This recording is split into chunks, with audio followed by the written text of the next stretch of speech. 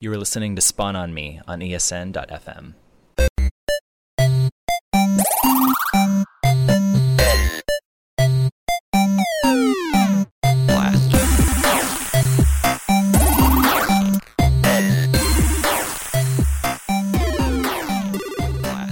Welcome, everybody, to the Spawn on Me podcast. This is episode 56. My name is Khalif Adams. I am your host. I am joined this week and every week with Cicero Holmes, but he's not here. So that's what happens when Cicero's not here. I get to talk with my other co-hostess with the mostest, Sharif Jackson. How are you doing, sir? I'm doing good, man. Just enjoying the weekend. Like, the weather is getting slightly better here in the Midwest, and just moved, so there's a bunch of boxes and crates in the background, and just getting ready to spend some time with our awesome guest. Yeah, man, I'm really excited for this gentleman that we have on today. We will get into that in 1 second, but we're going to do a little bit of house cleaning before we do that. I wanted to give a big shout out and big thank you to everyone who listened to last week's show. We had two really ridiculously awesome guests. I wasn't on that show, so it was a little bit not as awesome as it should have been. No, I'm just joking. Wow. I'm just playing. I'm joking. Cicero did an amazing job hanging out with the Czar and Rich Grisham of 2K and Operation Sports' Press Row podcast, respectively. So they had like the most ridiculously crazy, like, fun sports talk. And it was, the funny thing was hearing the reaction to some of the listeners this week was, I didn't really like sports. I didn't want to talk about sports, and you guys don't talk about sports often, but when you do, I'm kind of into it. I was like, huh, that's not bad. I kind of dig that. I like that a lot. So shout out to them. They did an amazing job. It was a lot of fun to listen to it. It's also weird to not be on the show and then listen to it the week afterward. I was like, that's funky. That's weird. But but it was great. So they did an awesome job.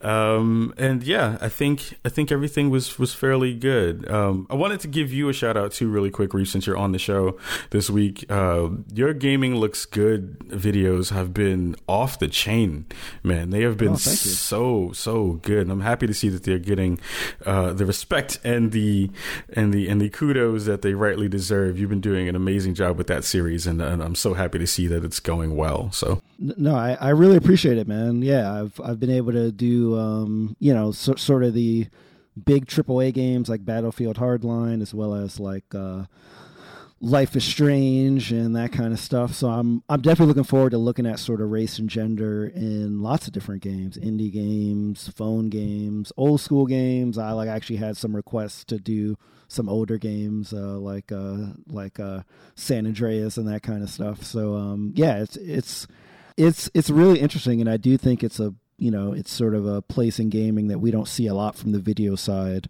So GamingLooksGood.com, y'all. Check it out. Look at you with that early morning plug. Damn. Early plugs in the morning. Yes. Doing this thing. So the reason why we're here today, this makes me sound like I was about to start a Prince song. Totally. This thing that we call life. It was about to be that for a hot second. So I guess this week I met a really cool cat at GDC, someone whose game I really, really enjoyed playing when it came out, and then came out again, and then came out again. And I was like, I need to see if there's a way to make this happen, and see if we can get this gentleman on the show. So was at GDC this year. There was an awesome talk about a couple of different spaces, and also talking about jumping from the more indie. I'm sorry, from the AAA to indie side, and that was one of the fun, really cool panels that I got to hang out and see. And there was a gentleman on that panel who is with us today. He made a game that you might have heard of called Thomas Was Alone.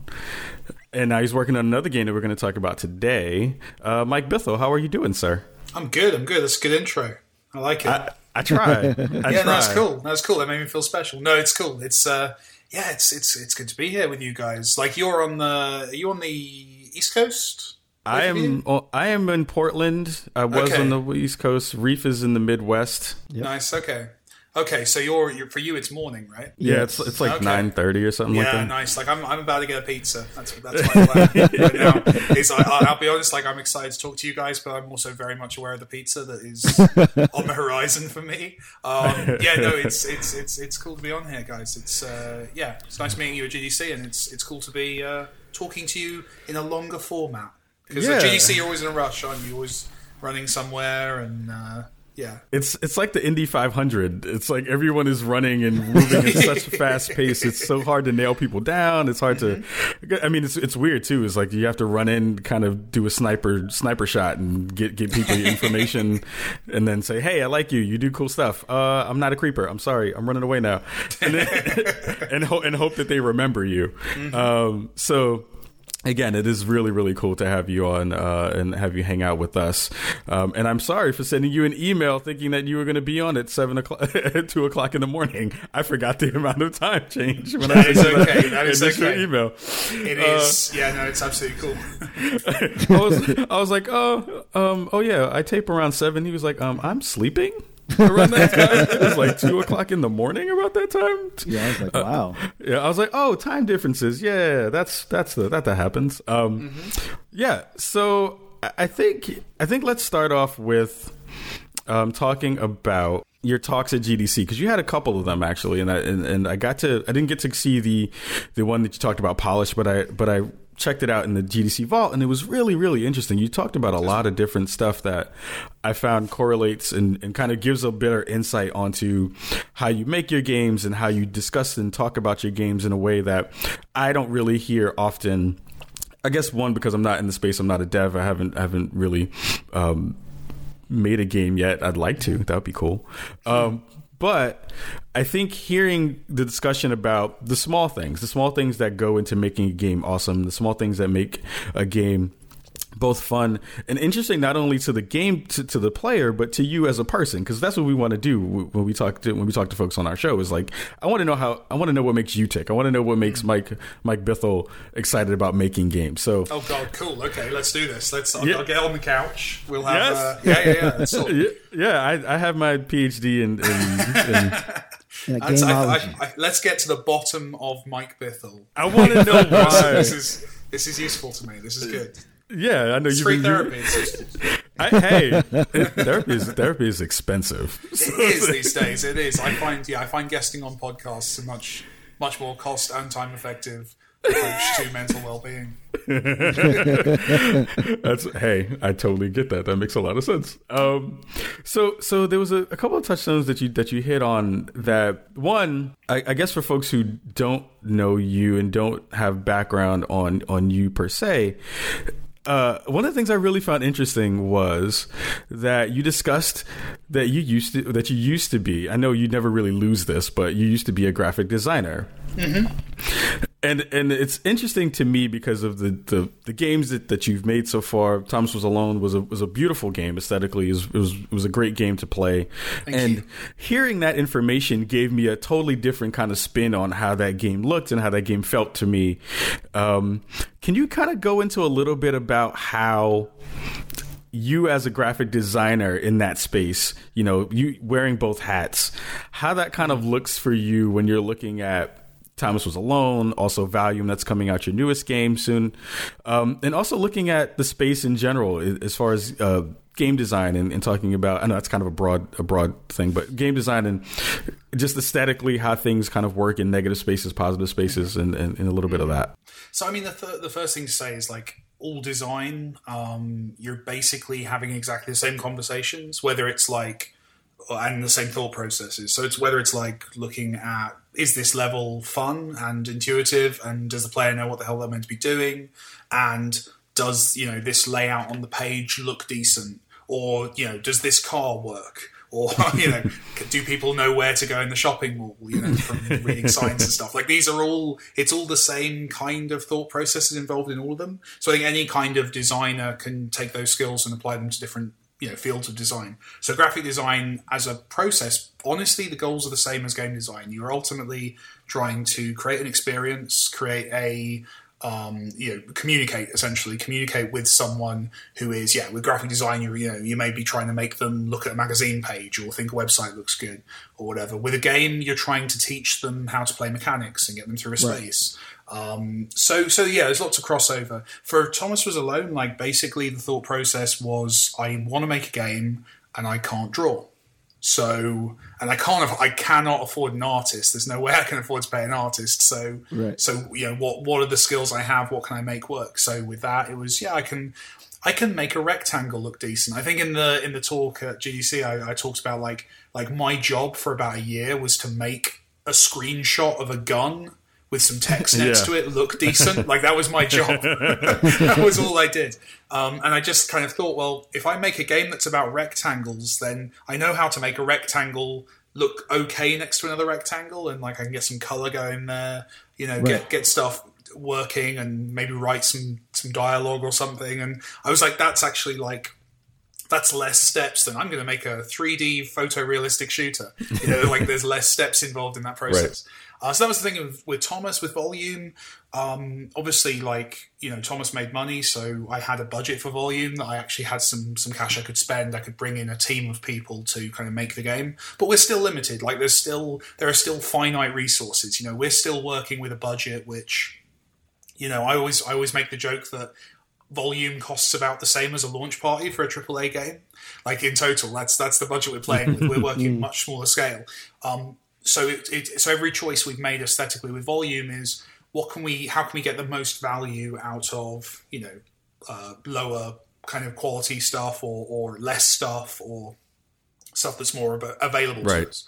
I always use the analogy to like Kevin Smith with Clerks. That he worked in a shop and all he had to do was have a scene at the start of the movie where he said, the shutter won't open. So he'd film it at night and he suddenly got a set that would cost $1 million to have somewhere. And he's done that for free. And it's the same thing with Volume. So Volume was, okay, well, we're going to explain that this game takes place in like a virtual environment, low res. We're going to have jokes about that. Like the AI who's making these levels, he knows he's not very good and he's constantly apologizing. We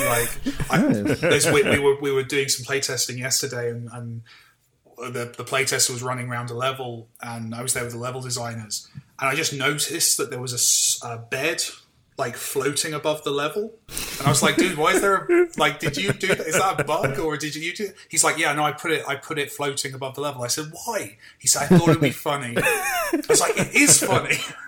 So now when you get to that level in the game when we release it, you're going to load up the level and you're going to have a piece of text left by the AI saying, so I want to prepare you.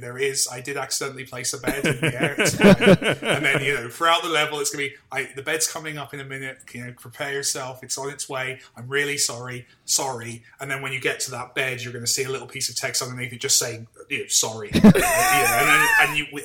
playing up and like getting as much humor as we can from kind of intentionally messing around with a very small palette of things. That's how we're kind of keeping the game in a budget that we can handle. Because, low poly, low res art is reasonably achievable. Right. The guy who's doing all of our environment art is a teacher. He teaches art at a university. He used to be a PlayStation 1 era 3D artist. So we're basically like his hobby. Every weekend, he'll put aside a few hours and he'll just go and kind of potter and make some models like the old days. Yeah. We're paying for like his family holiday, and then we're getting back like all of this awesome like PlayStation 1 era graphical skills. Nice. That people really struggle with these days, and I love that kind of. There's so many people working on the game that are like that are kind of people who do other things, but actually there's one very specific thing they're very good at, and we can bring them in for a little while. Sorry, I rambled way off course with your question. No, that's awesome. No, that's absolutely fine. And that part with the couch, cool. It actually reminds me of one of my favorite parts in Portal 2 when like Wheatley starts to design his own levels. Yeah, and they kind of have this real simple, like, like the apologizing and stuff. So I really think that that's like a great addition to this game, and I'm really looking forward to it, especially when I know like the humor from Thomas Was Alone from like the narrator. That was like I was dying, like as I was playing. Oh, that's cool. Game. Yeah, we try and tread a fine line because we are trying to do a more kind of, I guess, grown-up's the wrong word, but like tonally, the touchstone for us has been like the Marvel movies, kind of stuff that is fun and silly, but at the same time is like okay, and you can get by on. And it's not overwhelmingly dramatic, but it has stakes to it. So that's what we're going for.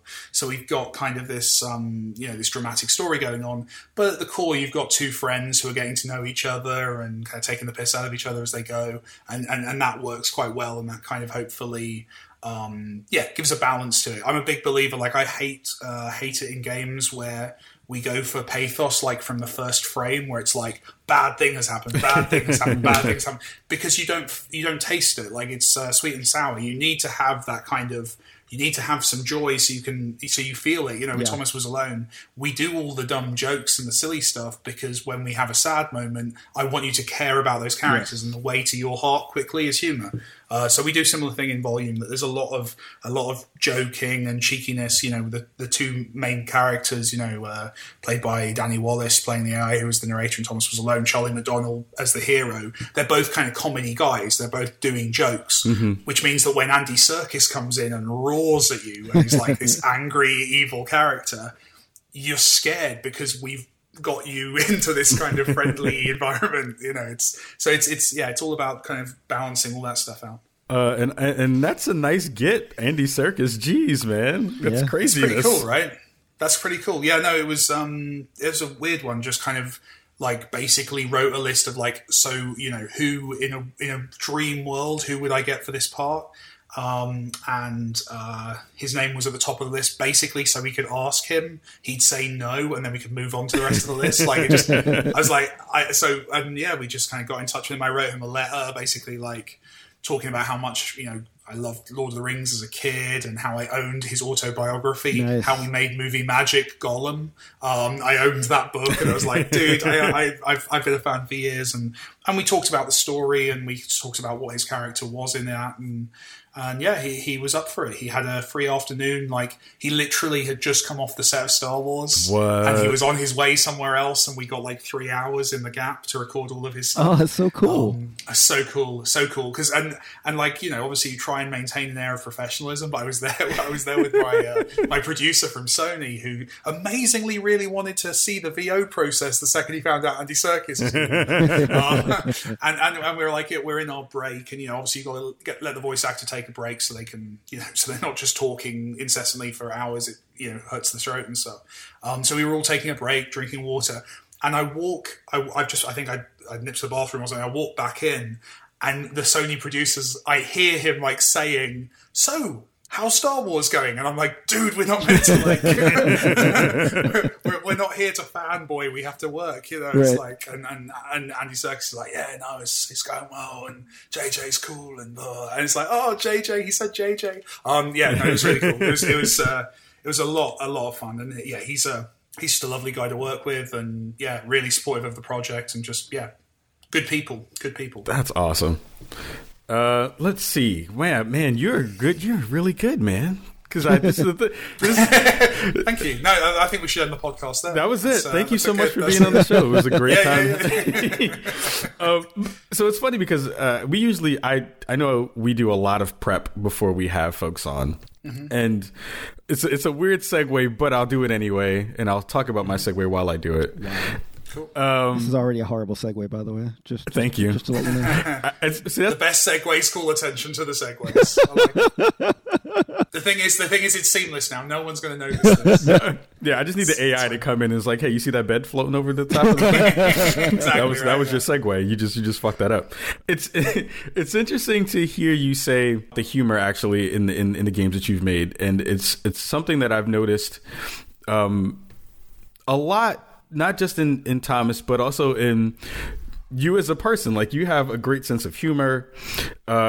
It's very interesting as a cat from the U.S. to see when you do your interviews, and the interviews that I see also that you've done that have been in your home country have been really fun to watch because people give you shit, like randomly just give you shit. I've seen in the past like 48 hours a man try to kiss you, put a wig on your head. Yeah. You were on an interview that was labeled Piss Morning, which was funny as hell. Oh yeah, that's the videogamer.com guys. Yeah. And it's weird, and it's not weird. It's funny to watch. It's hilarious. It's really great because it gives another insight into you. You take it very seriously, but you're having fun with all of this. I really appreciate the fact that that's a part of how you are going into your work and how it kind of reflects itself in the games that you play, or the games that you've made. It also kind of gives me a tweak to think of how games in the US versus possibly games in Britain and Europe are done, and it seems to be both in the tone, in the charm, and in the writing, a very different kind of touchstones that you guys touch upon. Do you feel like there is a significant or even tangible difference, at least I can tell that there might be some, in the way that Brits may make games, in the way as a comparison to the way that folks in the US might make games? I think in that aspect, the kind of the writing side of it, I think there is there's a historical thing. You know, we have the kind of British and American comedy have evolved almost separately. Like now, it's very easy to forget because we're all on the internet, we're all watching each other's stuff, right? But if you go back, like the stuff I was watching as a kid is going to have been significantly different to the stuff you were watching as a kid. Totally. Like I remember watching, I think Friends made it over. Like I've seen Friends, but like everything other than that, like British stand-up, British kind of sitcoms, even movies actually. Like there's a whole bunch of comedy that's very specific to us, you know, and you know British stuff kind of, you know, people like Terry Pratchett, people like just loads of people like have defined kind of a national sense of humour.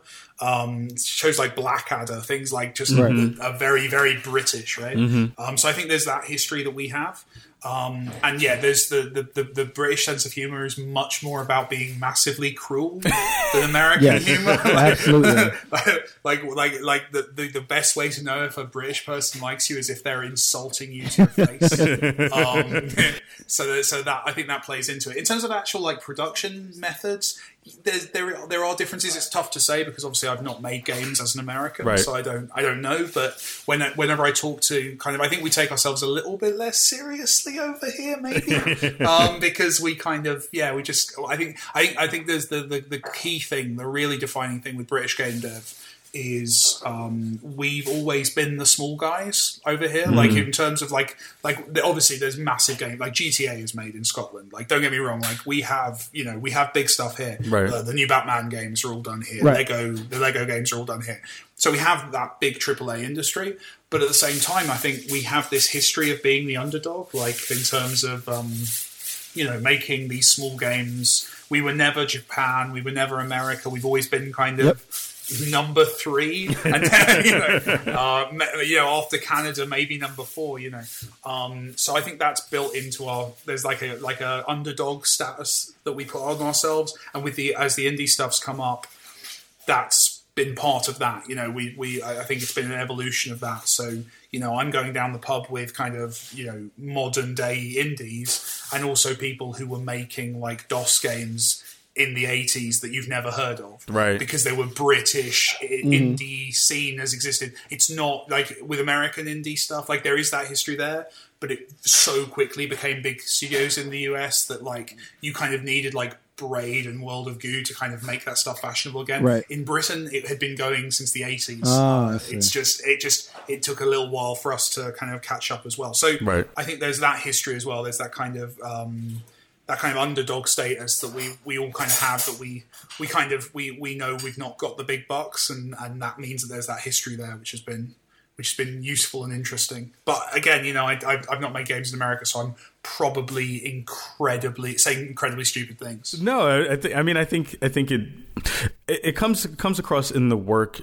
And that's the reason why I noticed didn't even ask that question, because it was something. It's like, at least there's a conversation that happens. It's like, well, like self-deprecating humor is a thing that I always felt was like a British touchstone as far as when you talk about humor. Like the humor we got when I was young, that was even anything even past American humor was Benny Hill. You know? Oh wow, okay. Like I got Benny Hill when I was like way too young to watch Benny Hill. I was like, this is what, oh my goodness, that lady has almost no clothes on. This is like late at night. What is going on here, Benny Hill? But it's that kind of like tongue-in-cheek and cheeky humor that you spoke about, and that comes across in your games really well. In Britain we don't celebrate the winners in kind of British culture, like in terms of comedy. Like it's interesting, like when I watch, like I don't know, like something like gangster rap, right? Like gangster rap is a musical form that is entirely devoted to boasting about how much money you have. Yes. Like that, like sorry, I should clarify, like modern day gangster rap. Like I know you go back, there's some great stuff, but it seems, at least the stuff that we get over here, it's all about, you know, how many cars you have and how many ladies like you and all this kind of thing, right? Yeah. In the UK that wouldn't catch on. Like in the UK we have, you know, we have TV shows and music and everything, and that specifically are just about like insulting the kind of person who would boast about how many cars they have. Okay. Like there's in Britain there's this cultural thing of, you know, stay in your place. Yes. And that can, it's a double-edged sword, but I think a lot of our humor is about that. Is about laughing at authority and laughing at kind of people who are a little bit arrogant. And as an arrogant man, I find that very challenging on a day-to-day basis. You know, you arrogant bastard. Exactly. Right? So you can't confirm that Volume is going to have a gangster rap soundtrack. Like that's not what we're talking about. Okay. It's I've put the calls in, but they've not gone back to me. And to be honest, the game's out soon, so like if they don't send me the tracks over, then that's not going to happen. We're not going to get that in time, which is obviously a disappointment to me. Do you happen to because I was going to say if you need someone to do some VO for that. I can spit like 2 bars. You can spit 2 bars. So what we could do is we could take those 2 bars. We could just repeat. You just loop them around. I've listened to American pop music. You guys are into that. Let's take those 2 bars and just repeat. That is pretty much. That is the formula. That is a whole other discussion that we could totally have, which would be amazing. Yeah. That would be so great. actually, I'm really glad that you brought up the humor part though, because one thing that really attracted me to Thomas Was Alone was that I felt myself identifying with these blocks, you know, like specifically with the character, you know, Claire, who was sort of like, oh, you know, I don't know about myself. And then she finds out that like she can float and like she's like, I'm a superhero. I must save everyone.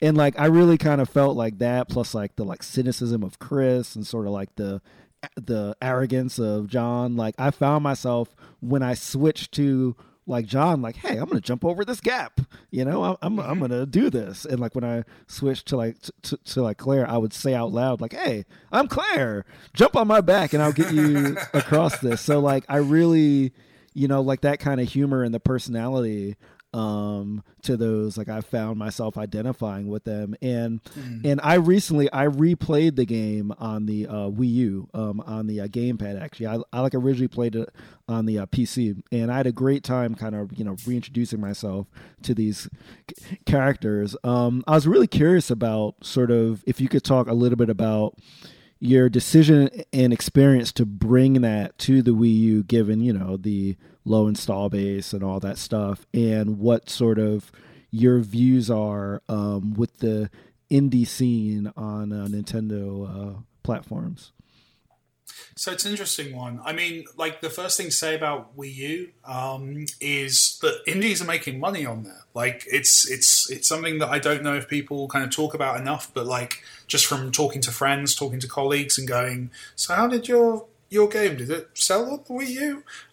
Yeah, like that's like, because the thing is with the Wii U is that because there's not the big third party support, right? It means that there's, you know, there are spaces to kind of put games on those platforms. So a lot of people are doing very well on there, which is interesting and kind of not something that I think lots of people have noticed, that indies, like, because it's, you know, it's a big open marketplace with a very, very engaged audience who really love the Nintendo kind of developed games that are out there. If you've got something that kind of suits that audience, like Thomas Was Alone or like other games that have done very well there, like it makes sense. In terms of like porting more generally, like it's honestly, it's like the most cynical of business calls in every situation. You basically sit back and you go, okay, so I can pay someone to do a port for this game. It'll cost this many $1,000s. Do I realistically think I'll make more than that from selling on there? Right. If it's more, then we do it, and if we think we're going to make our money back, then we take it somewhere. And what's great is the more platforms Thomas Was Alone comes out on, the more visibility I get as a creator and that the game gets. It just makes things easier with Volume. Volume, when we launch Volume, and it's like, from the creator of Thomas Was Alone, the more people who know what the hell Thomas Was Alone is, like that's gonna be a big help to us. So yeah, it's gone pretty well. It's across the board. We've done lots. I think we've ported it pretty much to everything at this point. Like the most recent one was we took it to Wii U, Xbox One, and PS4. And I really, really want to release this game on PS5, Xbox 2, and the Nintendo, what they're calling it at the moment, NX, right? Yeah. For me, it's a point of pride now that I just want to keep porting Thomas Was Alone to everything because I think it's funny. I think it's really funny. This is a game that's like, every more powerful machine that comes out, I want Thomas Was Alone there in its rectangular glory, kind of supporting. So yeah, so it's been fun doing, and it's kind of helped fund Volume, and it's got the name out there. So it's a bit of a win-win. The only thing with porting is obviously you need the money up front to do the port. That's the big challenge. And but different platform holders are getting better at kind of supporting developers. You can go to someone with a console and say, hey, it's going to cost me this much money to bring my game out to your platform. Could you just give that money to me and then I'll do it? That's a conversation you can have with these people if your game is kind of well received elsewhere. So it's just about slowly kind of doing that. Thomas Was Alone came out 3 years ago now, so it's taken a while, to get there. So that means that is confirmed that Thomas Was Alone will be on Apple Watch at some point? So it's on iPhone and iPad. I think, no, actually, I had a look at some of the Watch stuff. Like, the Watch is not going to be a great platform for... Nope. But maybe, one day, if I see the opportunity, I'm going to take it. Cool. Come on, Mike Bithell. You can do it, Mike Bithell. I support you. I love you, man. You can do it, Mike Bithell. It's your faith in me and your repetition of my full name that gives me the belief that it's possible, and I thank you for that. If I only had known your middle name, it would just be that much more amazing. I have to keep it secret because that's where my magical powers derive from. If people found it out, then I'd be done. Oh my goodness, that's it. That's how we know. That's how we know it's going to happen. That's it.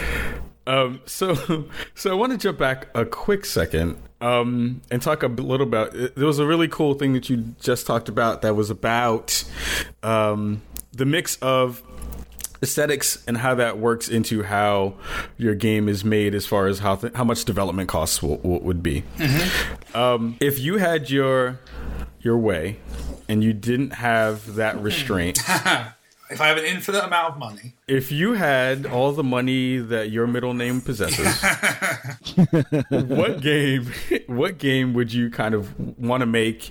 Would you want to do that by yourself, or is there someone else that you'd like to do a collaborative effort with, a dev that you like or a game that you like that you'd want to do? What would that game kind of look like for you? So, I do honestly pretty much exactly what I'm doing right now in terms of finding cool, talented people who can basically do things better than me, and then taking credit for their work on various podcasts. That's the dream.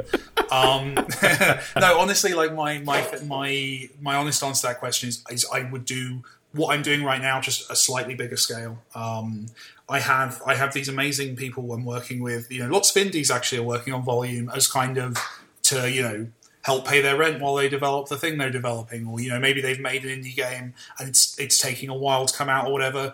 We'll have them on Volume for a month or two just to help us out and kind of get them through financially and steal some of their talent. So I like that. I like doing these kind of ensemble efforts and kind of getting the people who are really good at specific things and bringing them together. In terms of like dream collaborators, wow.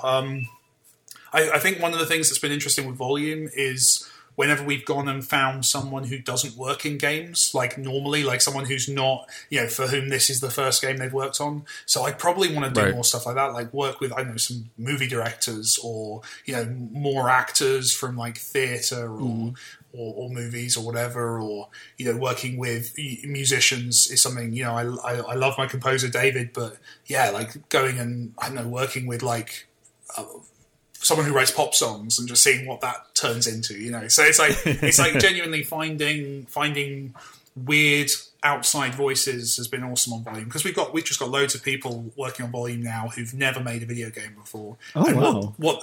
And it's great because it means that they come to the table with like this crazy skill set that like no one else has. And I'm not talking about like, people who've just like, 18-year-olds, who've never worked at anything. I'm talking about like, here's a director who works in TV is doing our cutscenes because she's got all of this ability of doing, of directing storytelling, but has never put together a 3-minute cutscene for a video game. So it's like, let's grab her and see what she can do. And, and finding, writers and, I've had some story consultants on, I've had game design consultants who are journalists, I've had loads of different people from all different walks of life. And it just means that we get so many more interesting things out of it than just me on my own could do.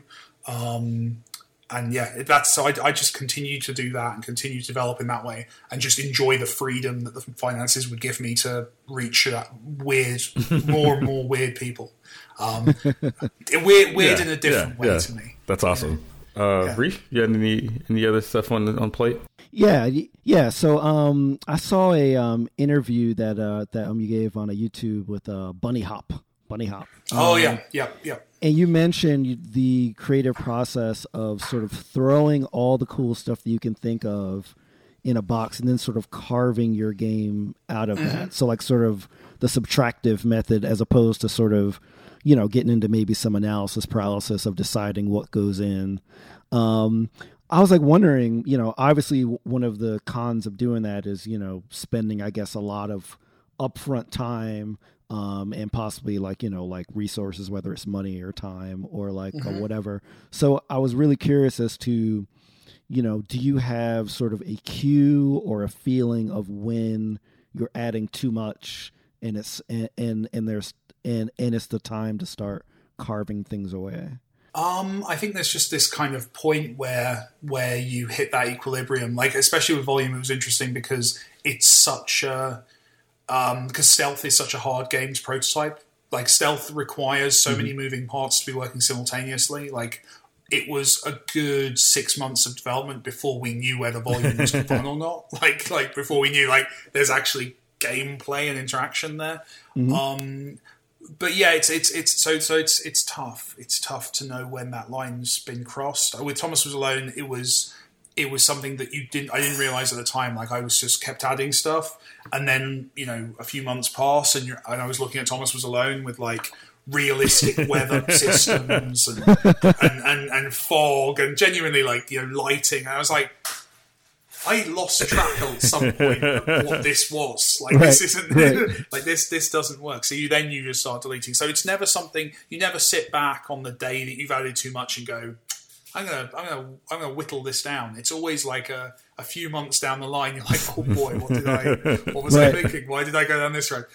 So yeah, it's wasteful. But then I think unless you're making something that's completely defined by a genre, like completely. We are making, a clone, or we're making this game but with a different twist, then you kind of have to waste a bit of time. You have to explore those routes and be okay with it when you have to delete something, because otherwise you end up with games where you release something and you're like, that mechanic's just not fun, Whereas I can honestly say, like in Volume, like we've removed stuff that wasn't working. If a mechanic wasn't giving us 5 levels of interesting puzzles, it's gone, Right. We've removed various things from the game and in most cases replaced them with something better, and sometimes just like, that's not the game anymore. Screw it. And similarly, like if something's a bit too challenging, like if there's something that would require a couple of weeks worth of AI fixes that would break everything, then we'll go, that's not going to happen in this game. It's an idea to put on the shelf for, if we ever do a sequel or something, or for the next game that's got nothing to do with this, it's been fun kind of, whittling that down. But yeah, it is a wasteful process by its very nature. There's no way of avoiding that. Yeah. Yeah. So speaking of like sort of having to leave things out, is there anything sort of in your recent game development career that you've had to leave out that you really wish, like, man, I really wish I could have had that in there?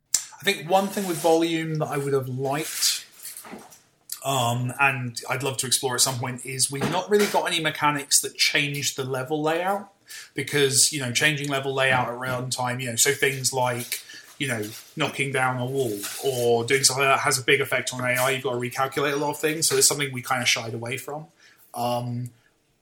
We don't have doors in that sense. We have force fields that can be, they're effectively doors, but they're not. So it's things like that that if I ever get a chance to do another stealth game, I'll go back into and experiment with. But yeah, that's the most recent one I can think of something where we just had to basically go, we would spend a month trying to solve this problem, and we're not convinced that it's going to lead to better gameplay, so you got to step away. But it's definitely on the list of things I want to do at some point. Let's see. So, Volume, for the folks who don't know, if you'd like to give the listeners at home a overview, a rundown of what your new game is going to be and what it entails. So it's a stealth game. It's kind of an old school kind of puzzly, arcadey stealth game. It's not a game about vagueness. It's very specific. Like, you're either in their vision cones or you're not. You're in danger or you're not. They can hear you or they can't. It's very binary. I guess kind of visually most resembles kind of Metal Gear VR missions, kind of very kind of clean aesthetic, kind of just communicating exactly what's going on. And yeah, it's that basically from a gameplay point of view. We foolishly decided to do 100 levels, so we ended up with a game that is hours long. Like, the original plan was, like, genuinely the story of the game makes constant reference to the fact that the game takes place over 3 hours. Like, the characters are literally constantly going, oh, only 2 hours left, oh, only an hour and a half left. And what happened was the game is basically about 10 hours long now. So we have this kind of, like the countdown clock on the bomb in the movie, where it's like you're like, I'm pretty sure 4 hours have passed, and that character just said it was half an hour since we got here. I don't fully understand, but that's fine. So it's quite a massive game, and then on top of that, because of the way I wanted to make this one, it comes with the level editor that we used. So people are going to be able to make their own maps, share those on our servers, rate, talk about those maps, and hopefully this becomes kind of a platform for people just to make their own stealth missions. If you've ever played a kind of a stealth game and gone, oh, I'd love to make a room, I'd love to make a stealth challenge. Hopefully Volume's the game that you're going to be able to do that in a really intuitive way. It works like it's super fast. It's the tool we use, so we've made it like good enough that our level designers can make levels quickly. So it's going to be quite fun putting that in players' hands and seeing how they react. Yeah, it was. I saw a rundown on GDC. There was some gameplay that was out there, and I didn't get a chance to play and get hands on. But from what I saw of everything, one, it looks amazing. I remember when the first couple the quick snippets and trailers that came out were out, and I was like, wow, this is a really interesting kind of take on the top-down stealth gameplay. And it feels like you've added all these really interesting kind of tweaks to that, with adding abilities and I guess powers that you just call them to a certain extent, that kind of give you an advantage over the AI. And it was interesting to see some of that. Can you go into a little bit of that as well? Yes, the big thing was I decided really early on, it's not a big political statement. It was a gameplay thing that, like, every stealth game I've played, I've completed every mission by snapping everyone's neck. That's how every stealth game works, right? You go into a level, you work out who you can get behind, you bop them on the back of the head, you work your way around the room, right? Yep. And I realized that I was just finishing all these stealth games with like a bag of these cool Mission Impossible gadgets that the designers obviously assumed I would at some point have a go with, but I didn't care because I've bopped everyone on the back of the head and I'm happy. So the idea was remove that. So you can't kill an enemy in the game. You have to use the gadgets. So yeah, in order to make that fun, we had to make those really interesting and powerful and clever. So yeah, you have throwable noisemakers, you have disguises you can put on, you can go invisible, you can get this super speed kind of sprint ability. We have a bunch of these different gadgets. Then a bunch of environmental interactions, so things like hiding in lockers, jumping over walls, stuff that you would expect from other stealth games is in there as well. So yeah, it's really about creating an experience that makes you feel clever, that you can never kill anyone, but if you're good, you can get around a level, move quickly, solve the puzzles, and just feel like the best thief ever. Yeah. One thing that I noticed in that footage was that I noticed that the character was actually going into vision cones, and at first I was like, they can't be messing up in the trailer, so this has to be for a reason. And then as I watched more of it, you're actually using the vision cones to manipulate the enemy to do one thing, and then you use a gadget or that like copy of yourself to go run off, or like. So I've never honestly seen a stealth game like that actually encourages you to use the vision cones to solve the puzzles, because normally in like Metal Gear Solid fashion, once that vision cone hits, like the question mark comes over their head and it's minutes of you hiding or whatever like that, Yeah. So well, we wanted to be about crowd control, and I mean, I must admit, like when we first started, this is an example of the kind of changes that happen while you're making a game. When we first started, like we were totally going down that road. We were totally going to make it that if you're seen, game over, or if you're seen, like they're going to kill you instantly. Right. And what we realized was the more we allowed the player to kind of react and use being caught as a mechanic, so kind of, getting someone's attention, having them chase you through a trap, for example, something like that. Like the more we did stuff like that, the more options became available and the cleverer you felt. And also the more you could deal with problems. When you mess up in a stealth game, I want you to be able sometimes to just kind of just get away with it or turn that around to your advantage. Mm-hmm. So we do a lot of stuff like that. We were originally thinking like, this is going to be a ghost mode game, basically, that you're going to really want to get people to never be seen. But we very quickly realized that actually if we play with that middle ground where you're sometimes being seen and sometimes doing it on purpose, more interesting levels come out of it, and we can do more with it gameplay wise. But don't get me wrong, like if you stay in their vision cones for long enough, you're going to get massacred. Like and different guards have different. We have guards who are like our standard guard. He'll aim at you and it'll take him a couple of seconds to take his shot. So if you can move quickly, you can get away with it. Then we have the knights who literally will run at you and melee attack you if they see you. So they're kind of you can't. They move far faster than you, so they're kind of the impossible objects. But later on, you work out ways to actually even use their speed against them, and so hopefully it's always this kind of we disempower you by making you vulnerable and making them invulnerable.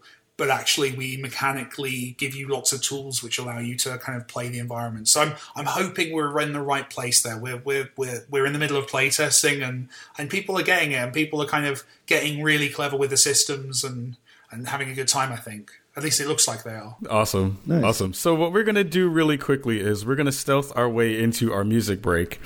Nice. We're gonna do that in 1 second. Folks, this is the Spawn on Me podcast, episode 56. We're hanging out with the dopeness that is Mike Bithell. So we're going to be right back right after this, and we'll see you right after the break.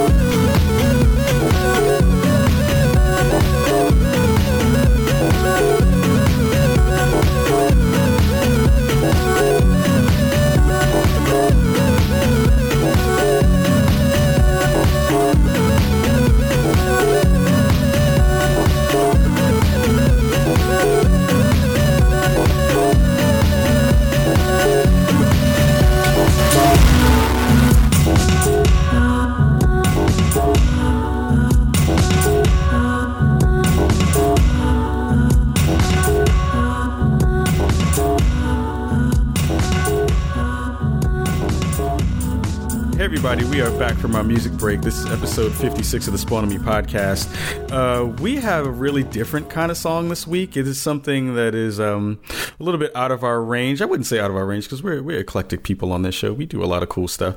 This is actually from a dude that I saw on YouTube who goes by the name of Sorry About Your Cats. Okay. And the reason I like him is because he basically does mashups live of songs via sound shapes. So he did a mashup of Deadmau5's Alluring. Oh, well, it's called Deadmau5's Alluring Grandma, which is freaking awesome. I really like it, and I hope you liked it too. But we're here this week again with Mike Bithell, maker of Thomas Was Alone, and then his newest game that should be coming out fairly soon, hopefully, so we can all play it and talk about it and then have him back on the show again because he's awesome. Volume. So we jumped out right before the music break and had a couple of discussions about a couple of things. I think what I wanted to ask was about your AI, because AI in Volume is kind of one of the big things in there. You need that to work really well for your game to work, especially in a stealth game. There's been a conversation that's happening in gaming right now, especially around games like Bloodborne. So you have Bloodborne, which is a game that is extremely difficult. It's part of the Souls kind of franchise and IP to a certain extent. And folks have been like, games are too hard that come out like this.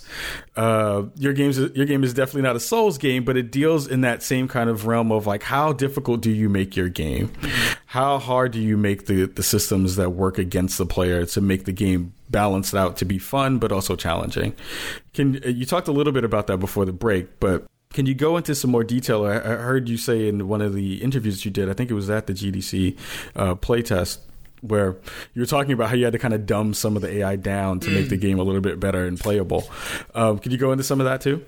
Yes, I mean that's it. Really comes down to. I mean, I've not played Bloodborne yet, so I'm not. I won't comment too much on that. But basically, you've got two options with difficulty. Either you make the kind of game where there is variable skill in terms of how the player can do things. So essentially, like, a game like Bloodborne, you're hitting stuff, right? Basically, you're hitting stuff, you're avoiding attacks, you're playing the space you're in, right? Right. Now, that's something that there's a lot of gradation to how good you can be at that, like in terms of your reflex time, in terms of your tactical awareness of each enemy's abilities. In theory, in Bloodborne, once you know what an attack pattern is, know what your abilities are, know what your gadgets are, it's still tough, but you should be able to hit kind of a pretty standard difficulty level where you feel safe if you're doing the right thing and you understand how everything works, which is fine. What's better for and easier? Sorry, is a better word than better for us is with puzzle games. Is that a puzzle you either get it or you don't. Like a puzzle game, like you either know how to get through the next bit or you don't. And if you know how to get through something, the act of getting through it should not punish you too much. It's something that Portal does really well. Is like the game takes place in your head in the planning. Like you basically go, if I put a portal there and a portal there, then I can get through this level. And basically that's the whole game. Like it's just how you learning over the course of the game, like how you can place portals in order to get through a level. So Volume, we treat it the same way. Volume, you load up a level, you have your objective. Your objective is very clear, and you sit there and you think, well, if I do this, then that's going to allow me to get through there. And obviously, we train you up with that throughout the game. So yeah, if you tried to play the last level of Volume off the bat, it would destroy you because you'd have no idea what's going on. But by working through, we've hopefully kind of trained you through the course of the game. The whole game's a tutorial, right? For every later level that we kind of build you up in those skills. So the actual act of then following through on that plan and getting into the level and just doing the thing that you have to plan for. Honestly, there's no difficulty there because it's pretty smooth and it's logical that you can do it. You get good at the game by learning how the game systems work, and the game systems work incredibly predictably. So the dumbing down comment, that's specifically in reference to when we were making the AIs, we put a bit of randomness in them. Like we would have, like, you wouldn't know what they were going to do. Sometimes they're going to turn left, sometimes they're going to turn right. Oh, interesting. Maybe they'll do this. We tried that; it was awful. The reason it was awful was because you felt the game was cheating. Like if you played the level through and you were like, if I get a noise over there, he'll go over there, and 1 in 3 times he sort of doesn't, or he goes somewhere else, or he turns around a bit faster, then that's just immediately frustrates you because the systems that you've learned are betraying you, right? Yes. That's not difficulty, that's a cruel game. So for volume, it always became about making sure that basically the difficulty is in your thought process, is just in working out how to solve it. The act of doing it, things can go wrong because you have so many interacting kind of systems that you will not be able to predict a scenario. But the key thing for us is when you get killed in the game, you look at the scene and we actually slow down time and give you a view of the world. Like, you know exactly what happened. You know where you went wrong and you're already working out how you can solve it the next time around. And then we have no reload time, so you can get right back into it and just... I think our reload time right now is about 0.2 milliseconds, which I'm okay with. I can live with that. That's fine. That's fine. So it's about kind of, you're going to die a lot, but hopefully through that repetition, you're going to learn how to get through, and it doesn't feel hard because it's you're refining your plan. And we're very good with checkpointing as well, so you don't have to repeat big chunks. That's something we found in playtesting was the second a potential death was like a minute away from a checkpoint, just frustrated the hell out of any player. Like, they're just like, I worked for this. I got past that first bit that was difficult. I'm now at this point and I died and I have to go back and redo that first moment that was difficult. No. So everything now checkpointed throughout so that you're always risking about 30 seconds of gameplay. Like, you're never so far ahead of the last checkpoint that it's like, it's a fear, because you know that if you die, you're going to go back a little bit, but you're going to be able to kind of step up your game and work through the level. So I think with difficulty-wise, we're pretty okay. There are no difficulty levels in volume. It's something I wanted to avoid. You can't make the game harder or easier. There is the system as it exists and the puzzle for you to solve. We're going to see how that plays out. No, I think that is very interesting, because one thing I liked about Thomas Was Alone was you kind of had these subtle hints of what to do. It was like just enough for you to figure out a puzzle so that you were still, excited and felt appropriately challenged when you got to the end, I'm very glad to see that like mentality continuing with the volume. So that's what we're trying for. Yeah. So I wanted to ask you a question about hardcore politics. No, I'm just kidding. So I read a interview with you where like you talk about how like sort of the normal kind of dystopian thing is about like a corporation taking over the world, but you mentioned that the corporation, I guess in this game, is really about sort of British family values, and that you kind of see how like modern British politics, are like kind of influencing, the development and the personalities of the game. I was really curious if like you could expound a little bit on that, because, obviously as Americans, we don't know sort of the ins and outs of that, or I don't. I'll for myself. So the British family values is very much in quotation marks in that quote. There's a lot going on in British politics right now. We have, and Europe in general, we have kind of the rise of some pretty scary kind of right-wing people in politics, like working their way through the system, and various other things that are kind of, kind of a reaction to, basically a reaction to better treatment of people from ethnic minorities or with differing sexualities and all this stuff. And there's we're seeing this manifest in many ways across the world, right? This kind of, this cultural backlash to, actually, we quite liked it when people who looked and sounded a lot like me were in charge. Like that was, that was easier. So I think there's definitely something to be said about that kind of rise of, and that's what's scary to me now, in terms of if I look at like a political scary future, I'm not seeing the kind of Orwellian future. I'm seeing kind of a continuation of where the world's at now. Orwell was writing about his fears at his time. I'm not comparing myself to Orwell; he's a much better writer. But I think you've got to talk about the issues of your day. The other thing with Volume is because it's based on kind of the Robin Hood legend. The game kind of talks about what those medieval stories have to do with modern world, and how that, how you take a medieval idea of what a hero is and make that work in 2015. That's something that's very interesting to me. So we'll see how it goes down. I'm very cautious about talking about like the meaning of my game because who wants to know what my opinion is, right? Like, I want to know what that is. That's totally what I want. I want to read the thought pieces. I want to read what other people think when it comes out. Yeah, I think of it more as the influences, not really the meaning. It's like background info. So I mean, that's it. Is for me, like, the last 2 years, there's been some interesting politics happening across the world, and I play the game now, and I see like little bits of text or like a line of dialogue from a character. I'm like, I must have written that like just after that news story happened. Like that. That's like I can see that influence happening, but I've also tried, like, it's an entertaining video game first and foremost, like, or at least I hope it is. Like, it's not a big political diatribe. There's much better equipped people to do that than me. Like, I'm not the guy who's going to write that. But yeah, everything gets in. Everything gets in. Yeah, and I think that's one of the. I think that's the reason why that kind of quote popped out to both of us, and we were like, I know that this is not what that game is going for or trying to be about, but you as a person we find interesting of seeing that being a part of the conversation in your own head is really interesting, and we dig that. It doesn't matter if it's something that no one notices in the game. That's cool. It's still a bit of texture, right? It's still a bit of a thought process behind it. Yeah. And that's one of the points of this platform is games don't exist in a vacuum. Like, there are other things that influence both the people making the games and the games themselves. So it's very interesting. Totally.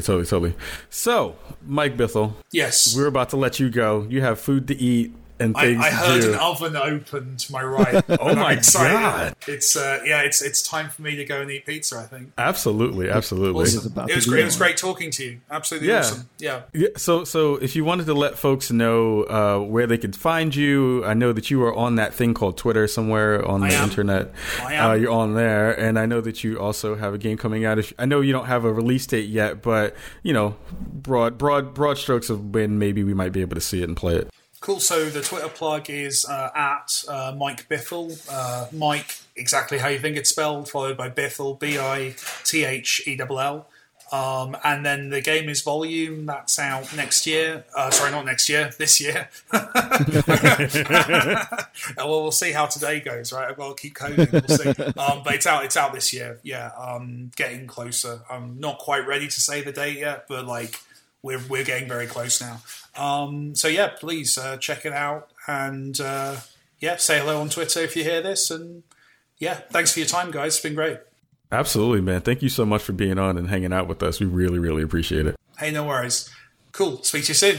So, wow, that was an awesome joint there, man. Mike Bithell's pretty dope, right? Yeah, he came through with the knowledge, man, and definitely schooled us on British development, British politics, gangster rap, everything. We got it all. So this is great because we got Cesar to talk about rap, we got Bithell to talk about rap, man. We are doing it, man.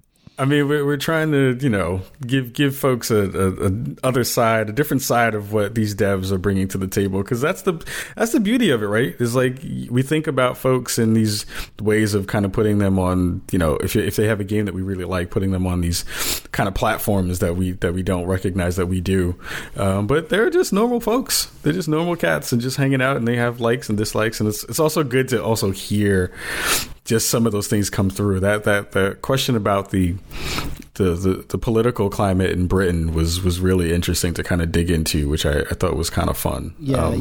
I love hearing about influences like that, and I also love hearing about the trade-offs, like when he was talking about like the AI, and like that kind of stuff, because any kind of programming. I'm not a game programmer, but I program, in like SQL with databases and stuff during my day job, and it's all about trade-offs. like you can never get what you want as fast as you want with, the lowest price or whatever. You always have to trade off. So I love hearing about that from the game perspective.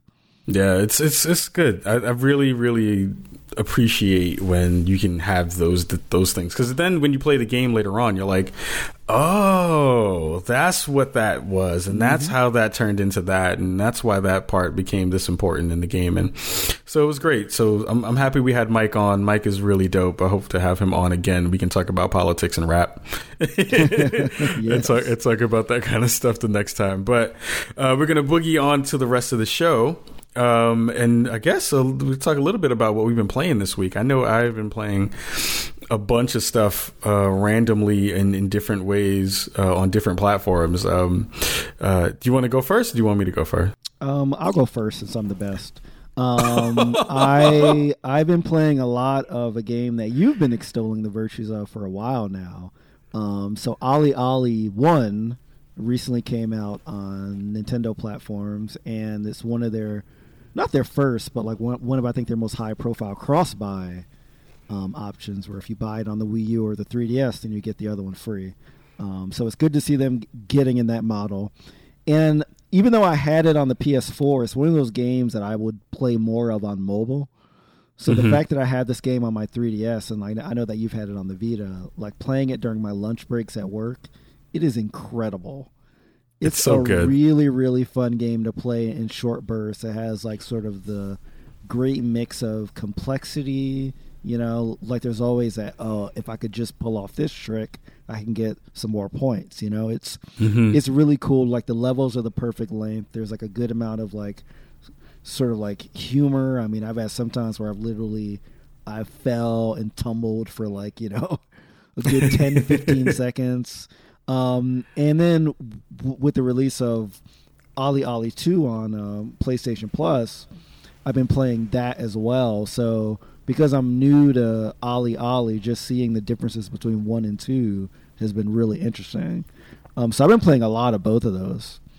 Do like you have any comments on sort of the differences between those two and like what you've seen? I mean, the weird thing is, so OlliOlli 1, you go into a game, you don't have any expectations. You're trying to figure out exactly what you want that game, or you go into it trying to figure out what that game brings to the table that genre of game hasn't done before. I was a huge fan of Skate and stuff like that, and I knew it wasn't going to be that game because of the format and the platform that it was on.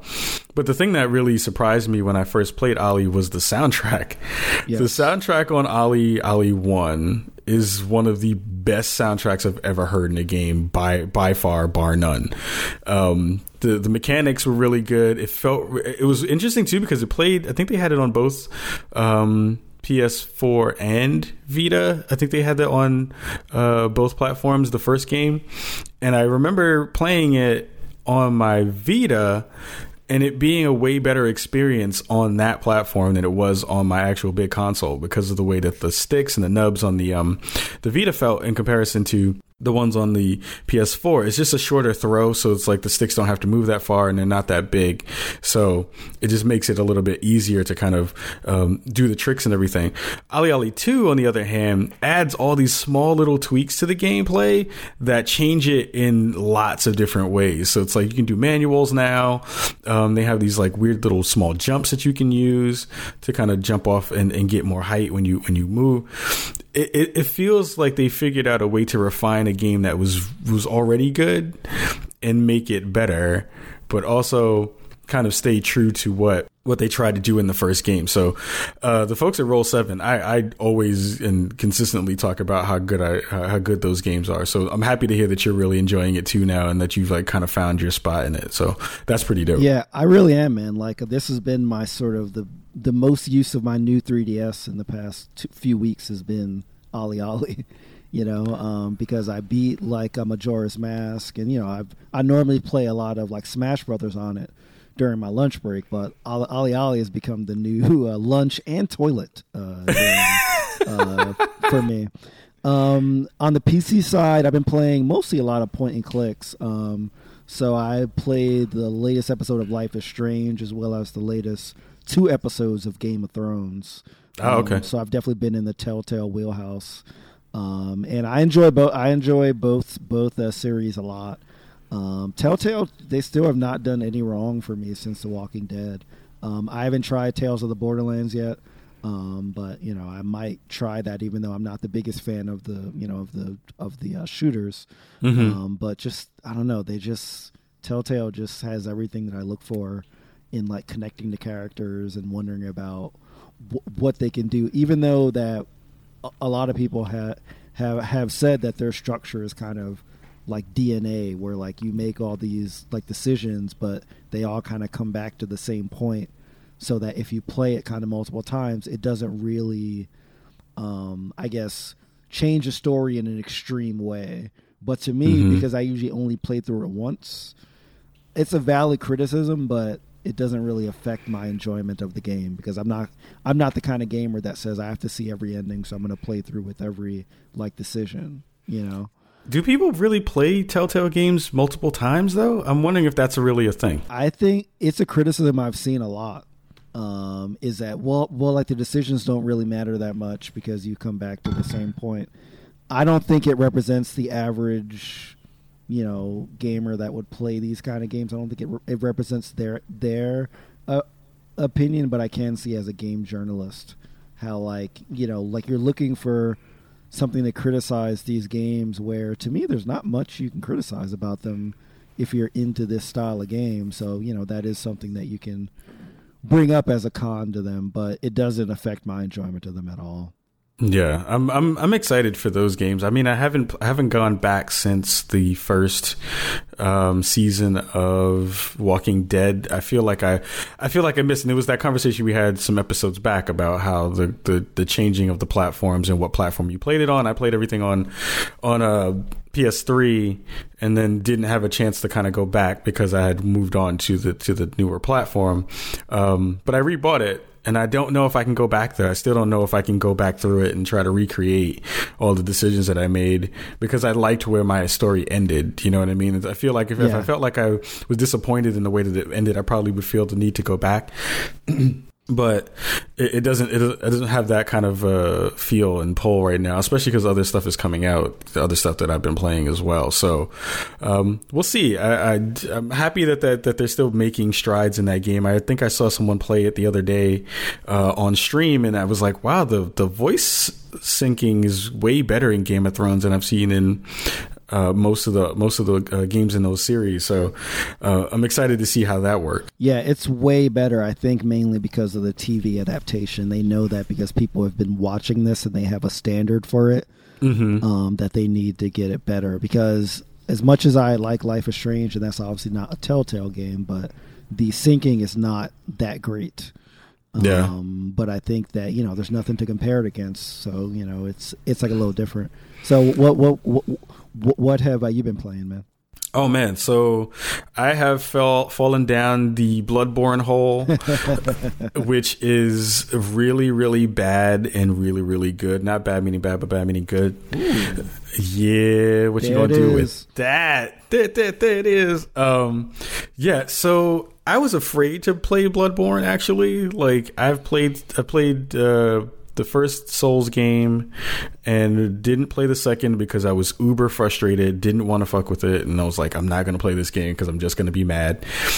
But I would say this as far as Bloodborne goes. One, it is the most accessible game in the series so far, which is something I did not think that I would be able to say as a person. And mind you, I was never a person who was amazing at those games to begin with. But seeing that I'm able to progress as much as I have now, mind you, I've died a lot. I wish that there was an actual, death counter in the game somewhere. I've died a ton. I've been playing it since launch. And I've died on some random shit. I've died on stuff that was me being frustrated and not playing the game in the way that it's telling me that I need to play it. We had a great discussion offline, yourself, me, and Steve Lubitz of Isometric about our gripes and our thoughts and our kind of concerns about that game, which is really good because we all had lots of different perspectives on it. But I'm liking the game because I finally feel like I can wrap my brain around the systems enough, because it was a lot of stuff in the early Souls games that was really ambiguous and they didn't want to tell you shit, and they still don't really tell you much. But the zeitgeist around the game, plus the menus are kind of simplified, and the system's a little bit simplified, where you don't really need to know, like, there's no hollowing in the game, so you don't have to worry about changing that state while you're playing, so that you have to worry about being in one versus the other and having those benefits and advantages or disadvantages. The way the game looks, it is some of the most gorgeous, if you can say that about a Souls game. Yeah, I was surprised. I thought it'd be more grayish, kind of, from what I've seen at least. It is. They have done some of the most amazing art design and creature design I've ever seen in any game. Wow. Oh, and because it's small things like the monsters all look ridiculous, right? They all look stupid and they're all kind of dumb looking in the way that they're formed. But I say that in the respect of saying it fits the mode of the motif of what they're going for. It's like if you were to mismatch any human body with an animal body with random things that you find thrown around in a garbage pile. Mm-hmm.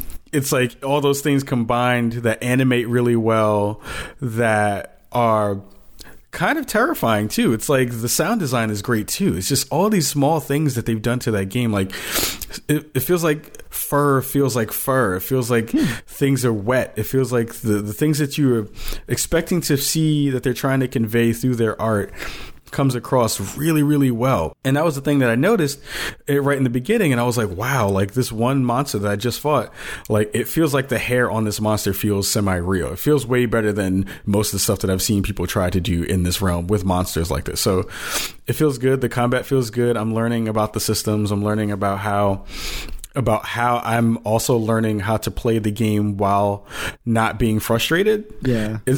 And that's a thing too. It's like you will get frustrated. Like I had to put it down. I played it last night, and I had to put it down because I did something wrong, but I got punished for it in an unfair way. So it was like I went to go kill a monster, and my animations were such that I could have gotten an extra hit in, and I did get that extra hit in, but the amount of damage that one monster did at the same time that I hit, so we like hit at the same time, but his or hers damage did way more than mine did. So it's like their damage, my damage meter got dropped, my health meter got dropped down way before theirs did, so it killed me.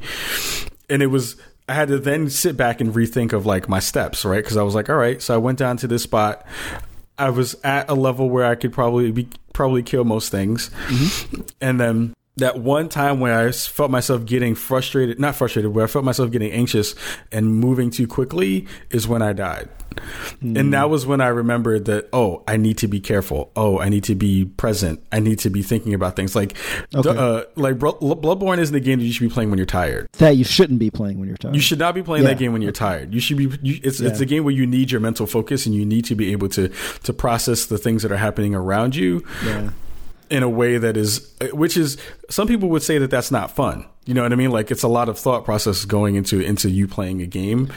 Go ahead. I don't think that, because you hear that same thing about fighting games. Right. And I don't think anyone would say, well, obviously some people don't like fighting games, but I don't think there's a general consensus that fighting games aren't fun. You know? Right. I also hear that about MOBAs and RTS type games like StarCraft, and those are like billion-dollar esports communities, you know? Right. So I don't know. There's something else about Bloodborne, and I'm not sure what it is, because I've only played a couple of hours of Dark Souls 1 kind of recently, so I don't really have, I think, enough to form an opinion on it. But let me ask you one question though. In your mind, is the purpose of the game to understand the system so well that you can progress without dying, or is dying always a part of it? Is like the game designed in your mind to always be a step ahead of you so that you're always dying and being challenged by something that you shouldn't be able to beat when you encounter it the first or second time? I think that to a certain extent, death is definitely a mechanic that they ride on, right? It's one, and because they give you options and ways to mitigate that while you're playing. So besides giving you health and all those kinds of things, you can bounce out of any room or any map and put yourself back at the checkpoint. So. And do the enemies, do they respawn? They always respawn, which is the thing that I think is the actual reason why people don't like Souls games, is the respawning. And I think that that's the thing that people, because it feels like you haven't progressed, but you have progressed. The problem is that the way that it gives you progression is through the things that you're gaining during your run. So it's like, progress in a Souls game doesn't feel like you moving through a map.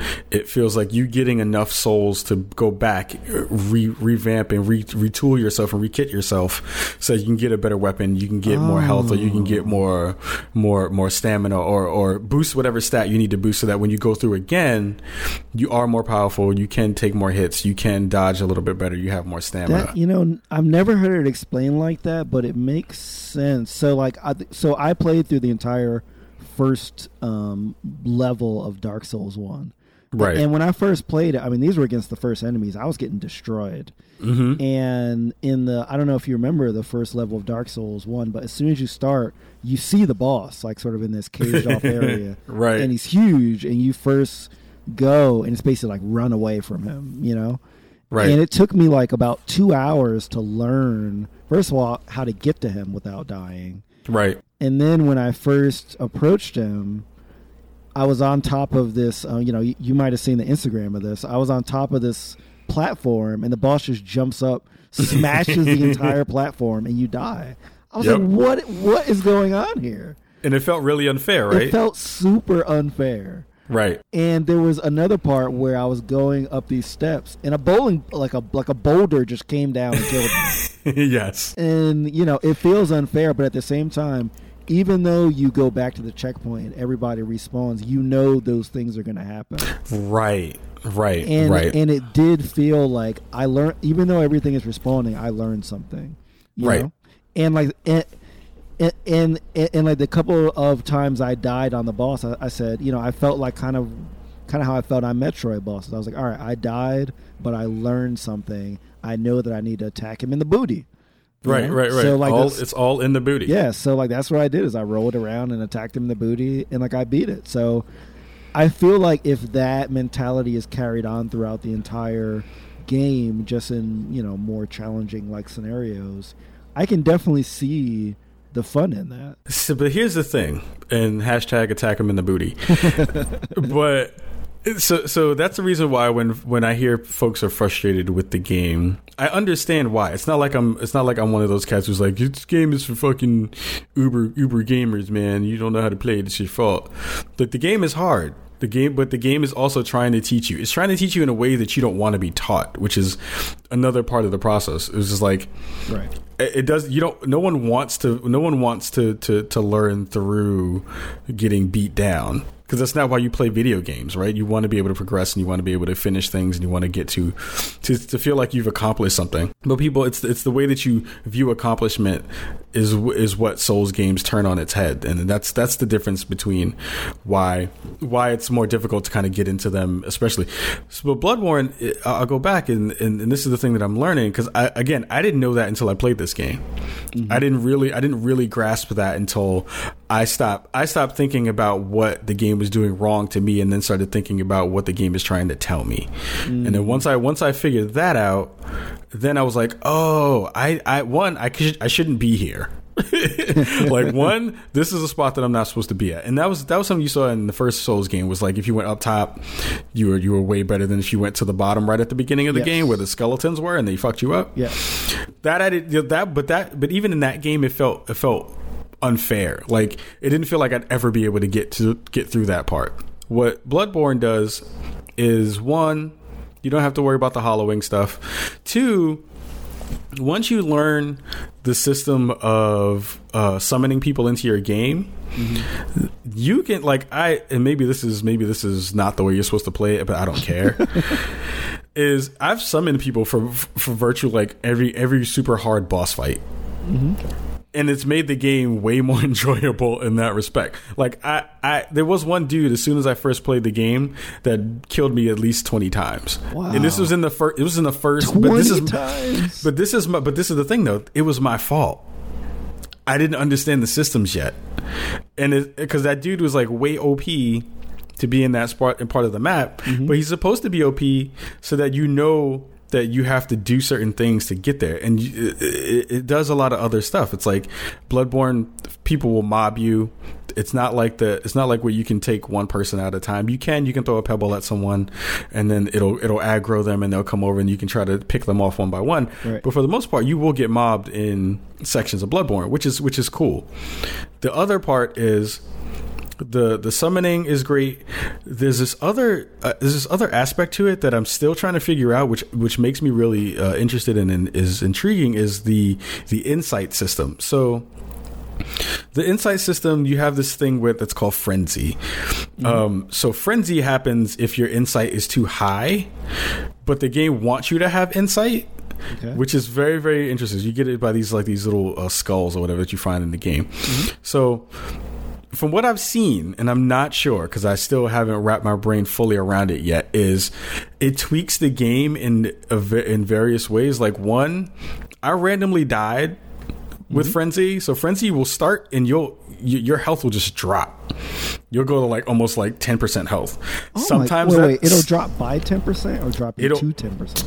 To 10%. Oh my god. random, and I don't know why that works. I don't know I don't know if that's a bug. I don't know if that's a thing that's supposed to happen. Like I was walking into this one section of this map, and a portal opened and it threw me into the air, and I died. Wow. No explanation, no reason, no nothing. And I was like, "What the fuck was that about? That made no sense." But then I looked at some YouTube videos, and there was a tweak in some of the enemies the higher your insight went, which was kind of dope. So it's like there are these undertakers, right? And they wrestle you, and then they lose at WrestleMania, and that's what happens. Nice. Word WWE. Is there Paul Bearer in this game? Paul Bearer, rest in peace, Paul Bearer. I love you, dude. He's not in the game, but that would have been a cool addition. Maybe he'll come up in Mortal Kombat X. Anyway, smashing him with the urn. Yo, that would be dope. Oh, that'd be dope. That'd be dope. So they carry these lanterns, and these lanterns have like a little blue light on it, whatever. So the higher your insight goes, these lanterns, they don't do anything when you're at the lower level, but in the higher level with the insight, they shoot out little orbs of light that try to kill you. They track you and try to kill you. And it's like small tweaks like that where the enemies change because of this insight meter that you have, with insight number that you have. Feels like, are you supposed to get more insight? Does this make your game harder? Are you not supposed to get more insight? Supposedly it's a part of the story in the way that the kind of lore works. I haven't figured out what it actually means in the grand scheme yet. But it seems like it's something that I want to explore and mess around with. So Bloodborne is that so far. I haven't been invaded yet. I haven't invaded someone else yet. The bosses are really freaking dope. The art direction is dope. Okay. It feels like a good game. It's really hard. I would say give it a try though. I would say don't be afraid to take yourself out of your comfort zone, knowing that you're going to be frustrated, but still play it. And then make a decision off of that. Don't let the lore of it being hard and being unforgiving be the thing that keeps you away from it. I would say try it. If you can rent it, see if you can do that, then or borrow it or share play it with somebody else. Yeah, that's what I was about to say. Take yourself out of your comfort zone for $60 is tough. But like if you could share play it or rent, or I just wish this is a perfect kind of game for a demo. But you can't demo this game. Like you can demo it for the mechanics and to look at it. But the length of a demo for you to really understand what you need to be doing, there's not enough demo for that. Okay, gotcha. All right, makes sense. So I've been playing that. I've been playing some Helldivers, which is really good. So I started playing Hotline Miami 2 again. I don't like it. I liked the first one, but I feel like I might have outgrown that game. Like I've outgrown the the humor. And mind you, I'm a person who loves gore. I love gory shit. I love gory movies. I love Mortal Kombat. It's my favorite game. But for this, it feels unnecessary. Well, is it more that you've seen it before in the first one, or that it's just done worse, or it's done the same? You know, it's not doing anything different. It has new mechanics in it. Like you can dual wield stuff now. You have like tandems and stuff like that. Like one dude has a chainsaw, one dude has a gun. But even the story itself doesn't feel interesting. Like the first one felt interesting because you were like, why are these people doing all this crazy shit? This one doesn't feel like that. It just feels like killing for the sake of killing, which I'm okay with, but you have to make it compelling in some way, and it doesn't feel compelling at all. So yeah. That's interesting. I mean, I didn't even think of trying it because I didn't like the first one, but like I have been reading a lot of reviews which were pretty much echoing what you're saying, that it's just not grabbing them, and you know, they think it's kind of an unnecessary sequel. Yeah, I'm not really enjoying it. I tried to play it a couple of times and it doesn't feel right. It doesn't feel good. Like it feels like that they're reaching for some audience that is not there. And it's interesting because it's like when people started talking about hatred, you know, it's an unpopular opinion. But I'm fine with that game being out in the world. I actually want to play that game. I think that game may be interesting in some ways. But even that game feels like it has more quote unquote heart than Hotline Miami does, if that makes sense. I don't know. Well, I'm fine with hatred. I mean, obviously you can't stop someone from making it. I'm perfectly okay though with Steam. You know, well, I think I might have got back on there, but I'm perfectly fine with a platform saying we don't want this kind of stuff on there. Like, of course, anybody can develop whatever they want and release it. You know, just release the executable or whatever. But you know, it's the channels that can make their own decisions, whether it's Desora or Steam or whatever. But yeah, I don't. Yeah, I mean, I haven't played 2 again, so I can't comment on the heart of it. But that's an interesting comparison. Yeah, that's the first thing I thought. I was like, because it's about the killing, right? It's about the visceral parts of you going through and killing things in some really awful ways. But it's also like Hotline Miami had a fairly kind of interesting story, but we'll see. I don't know how that's going to work out. But is Miami like killing innocent civilians? Because as far as I know, that's all hatred is about. I mean, it's police officers who didn't really do anything to you, but you're a mass murderer. Yeah, I feel like that's different. Like, I don't know. It's not like people in the street. Like the video of hatred is like screaming civilians. Like it is. Yeah, I mean that too. You know what? That's true too. Like the people in Hotline Miami don't emote in that way. They don't make noises like that. They don't really do that. They're all kind of like faceless avatars that kind of walk around and follow a pattern. But I get what you mean when you put it that way. Yeah. So that makes sense. Yeah. Are you playing anything else? Yeah, man. I am. I mean, this kind of dives into some of the Nintendo stuff I was talking about. I mean, that I will talk about later, but been playing a lot of Mario Kart 8 because they're coming out with some new DLC soon and a faster mode. So to get myself kind of ready for that, I've been playing a lot more of like Mario Kart 8, and it is just such a fantastic game. If you like the kart games, it really, playing it now again, it really is the best Mario Kart game ever made. Wow. Which is hard to say because I really, really love the Nintendo 64 version, which is previously my favorite, but this is just really good. It's really good, and the online works really, really well. Obviously, they don't have the voice chat and stuff, which they still need. But it's a great game, and I can't wait for the new DLC that they're coming out with later. That's badass. I'm happy that you're still playing that game. It feels like, you know, I hadn't seen you talk about it really or play around with it since Spawn for Good, but I'm happy that you're still messing around with it. Yeah, I mean, Smash Brothers kind of took over for a long while. This is the good thing though. I mean, if you're in the Wii U ecosystem, there are enough games that you don't have to keep playing the same game, you know, over and over again. Like, you know, so I've been switching off quite a bit. And to Mike Bithel's point, you know, I have a ton of indies on the Wii U. I mean, that's honestly my preferred platform for indies, mostly because of the gamepad, because I usually like to play indies in the bed. Mm-hmm. And, you know, they tend to scale better to the gamepad. So So yeah. Yeah, and a quick shout out to the mobile space. I'm gonna do my best. Jessica Dennis and Anna Tarkov, my unconsolable teammates. Buy Ultraflow. Ultraflow on iOS is really dope. Mm-hmm. I won't give you more information on that. I'll just tell you to buy it. It's dope. Yeah. Yep, it's really fun. Alto's Adventure as well. I'm dying to play that. iOS is really, really fun. It technically is an endless runner, but it's a really well done one. Really well done. Word. People who are not going to be endlessly running is going to be on live. Nice. Yes. They are not going to endlessly run. They're going to endlessly run into oblivion. Into a brick wall. I remember when the beta came out. And I was like excited for it, and I was like, yeah, I want to try it and test it out and all that stuff. And it worked really well. I really dug it, but I always in the back of my mind figured that it wasn't going to last. And as we've seen by the news that we've had this week by Sony buying them out, we see that has come to fruition. I'm glad that you were optimistic about it, because I didn't, like, when I first was using it, it did not run well. Right. Not that it didn't run. It didn't run well for what a PC gamer expects the fidelity of a game to be. Right. That to me was the whole issue, is that it was aiming for people that game on PCs. I don't think it was ever aimed like, hey, console gamers, you can game on the PC. Right.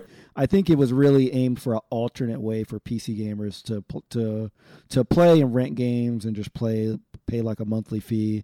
And I could just never get the fidelity that I could get with a local game. And that, to me, is what killed it. Plus the fact that it landed, because it started kind of like, in a time where the speeds aren't where they are now as well. So, yeah, it was a little bit before its time.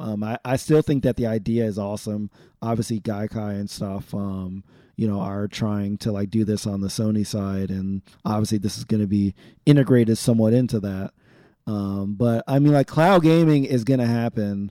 I just feel like this wasn't the right time to do it. I mean, it was going to be for me. It was because I've never really had a gaming PC. I bought one PC once. It was a shitty gateway machine that I was going to try to run Crysis on, which was the dumbest thing on the planet. Once Crysis was like, there's no machine that can run this game. You must have NASA credentials to run this game. Yeah, it's still hard, even with machines now, to run Crysis at full like fidelity. Yeah, and I bought a new gateway, and it had a dope card in it for that time, and the Crysis was like, nah, son, I don't know what you think you're doing. But it was going to be my thing to try to get into the PC side of playing stuff, because I didn't have any other way to really do it. I didn't really have a rig, so it was going to be the thing that I was going to do. What made it cool was, the thing that I really liked about it was the viewing options of stuff. That was what made it feel like a futuristic platform, was the fact that you could watch people play stuff. You could like spectate and look at games before, buying them. And that stuff was like amazing. Yeah. I mean, I think that the broadcast functionality in Steam now, where you can basically, any game on there, you can see other people playing it right now. Like, that comes directly out of OnLive, in terms of the idea of it. Like, that is something I used OnLive for a lot. And like, I love the presentation where you would log on, it would just be a grid of games playing in real time. Oh yeah, that was amazing. And then like, if you clicked on one, it would just zoom into it and it would be right there at the same point. Like, it was pretty incredible. Yeah, it was stuff and that was what I was hoping, looking for what Sony and Microsoft were talking about as far as cloud platforms go, of what they were going to be doing. Like, you'd be able to streamline and spectate things in a way that you haven't done before. But it's interesting to see where things have kind of gone in that space. And you see Gaikai has been bought, but nothing has really happened yet. Yeah. I don't know if you had a chance to try the broadcasting mode on Steam, but I found it really useful now, because I don't need a demo. I can just go on to say, oh, hey, Elite Dangerous just came out. Let me check like somebody that just started playing.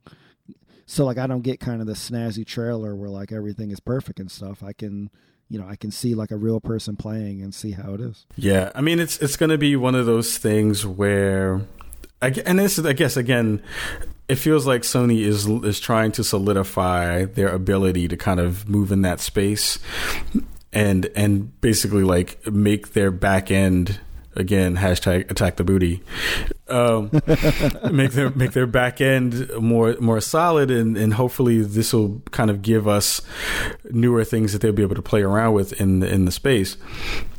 I'm hoping and trying to see if that's going to be stuff that, maybe backwards compatibility will actually be something in the future. They talked about that a lot. Maybe that's all the patents that they bought are just going to solidify their PlayStation Now stuff.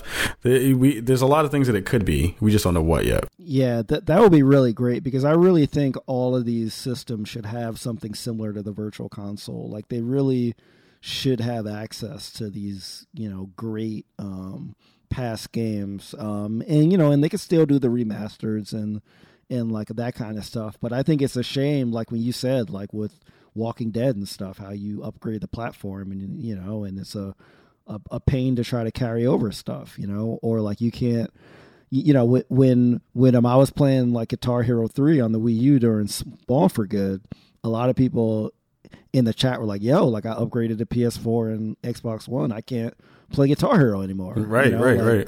So it's, for sort of the history and longevity of gaming, plus introducing maybe people that haven't had a chance to play those older consoles to stuff, it's great, because right now, if you want to play, Uncharted 2, like you better have a PS3 handy. Yeah, it sucks because it's funny too, because I was talking to a friend of mine yesterday about really wanting to play 4 AM. It was a game that no one bought except for me and Garnet Lee. And I still am like fiending to play that game. So I'm like dying to get a PS3 just to get that game back in my library. So, get that virtual stuff going, boys. Hurry it up. Get it going. So our last story our last story before we have our last bit of info, our info that we've been talking about and kind of hinting at on Twitter all week, is the Nintendo Direct stuff. So if you want to go into some of that, Reef, you can bust that out. Yeah, so Nintendo, they really had a lot of pressure on them with this Direct, because they recently talked about how, Zelda Wii U, which they promised for 2015, along with Star Fox as well, like they literally got on camera and said it's definitely coming 2015. They delayed it. Now, it's not bad, it's not uncommon for, a AAA game to get delayed these days, but given Nintendo's financial state, given the fact that they just returned to profitability with a Mario Kart and Smash Brothers, I think it's a blow. So I feel like they really had to show that they still have, a good lineup for the rest of the year. So I think that they did a good job by announcing a whole bunch of downloadable content for both Smash Brothers and for Mario Kart. So they're keeping like the life cycle of those going, and the attach rates on this DLC is very, very high, because like people that have these games, they like really like them a lot, and they know that like Nintendo, they're just now kind of figuring out that they can make money off of DLC. Like they really didn't have that in their back pocket before. So like that was a great way to kind of start off the news. They also announced that they'll finally have some Nintendo 64 and DS games on the Virtual Console. Kind of weird for the DS games. Like you play them on the gamepad, since it has like the touch screen on it. But I think it's good that they're trying, because again, they have this vast library and they really need to be expanding all of it. I still hope that they do this subscription service thing. I don't think that they'll do it. But like that would be even more of that. But the news as far as, the rest of the year is, so they confirmed a release date for Mario Maker, where you can create like your levels and stuff in September, which is a game that got, a lot of positive reviews out of E3. And I hope it's something that they can, expand to their other franchises as well. And Yoshi's Woolly World, they also confirmed in the fall, and they confirmed their big kind of spring release, Splatoon, which was their like multiplayer, I guess you can call it a shooter, ink shooter, on May 29th. So like that's basically 3 really, really large games, and each of these games is like going to have their own line of amiibo, which we know has been making them money hand over fist. Amiibo crack. And I might own about 15 amiibos myself. Are you serious? Yeah. Oh, they look so cool. Man, they got you. They look so cool. Yeah, and I mean the functionality of them is honestly not much, but I mainly bought them because they're well crafted, toys basically, and like I own a lot of figures as well. And they also talked about a new Fire Emblem game in 2016, and I'm not that big of a Fire Emblem fan or a Xenoblade Chronicles fan, which they also talked about, but it's good to have that diversity of the big RPGs and the action adventure games that are really lacking on Nintendo platforms in general. So overall, I think that they showed a pretty strong commitment for the major games, and they also showed a bunch of like indie games that like are also coming in the next few months, including ones that like people know, like Never Alone and Octodad and like that kind of stuff. But like they also have like some like originals. I mean, basically anything that's made on the Unity engine can be ported over to the Wii U. I don't want to say easily because I'm not a developer, but like there's definitely there's a built-in pathway to do that. I thought that it was that it was a good bounce back after the after the Zelda news. And I also think that with the initial news that their mobile partnership with like DNA, that the DNA CEO actually said that they want around $20 million a month from the partnership, which again I think is kind of strategic wording with the want. They didn't talk about any forecasting data or actual stuff to back that up, but like we have numbers that mean things and numbers that mean things. Exactly. It's like, hey, I want a Lamborghini. Okay, there we go. But it is a CEO of a publicly traded company going on record, which is important, especially in a culture like Japan, where they really do hold people accountable for that stuff. And the fact that Nintendo has an ownership stake in like DNA means that they're going to make money regardless of whether the Nintendo properties do well or not. And I do think that I'm not going to beat around the bush. I think that these mobile Nintendo games are not going to be that good. I think they're going to be exactly what you're used to, just with Nintendo IP on it. They're not going to have sort of the charm and stuff that you expect from a Nintendo game on a console. But at this point, like Nintendo, really needs to get its financial situation under control. So I think that having that infusion of money from that will keep the stockholders happy, allow Nintendo to like focus more on their console games as well as the like development of the NX console. So I think that they showed that they are making an effort to both release these smaller third-party games and indie games, as well as make sure that their first-party stuff is coming out in a reasonable time. I mean, the Zelda thing is a big loss, I think, because that definitely would have been a great holiday title. As much as I love Splatoon, I don't know if that'll be really a system seller. I think it'll sell well, but it won't be something that'll get people that aren't already converted over on the Wii U side to buy it like a Zelda game would. But I think it's all it's pretty positive in terms of the news that they released. Do you think that will satiate the Nintendo fans? Do you think that they came away feeling good about their stuff?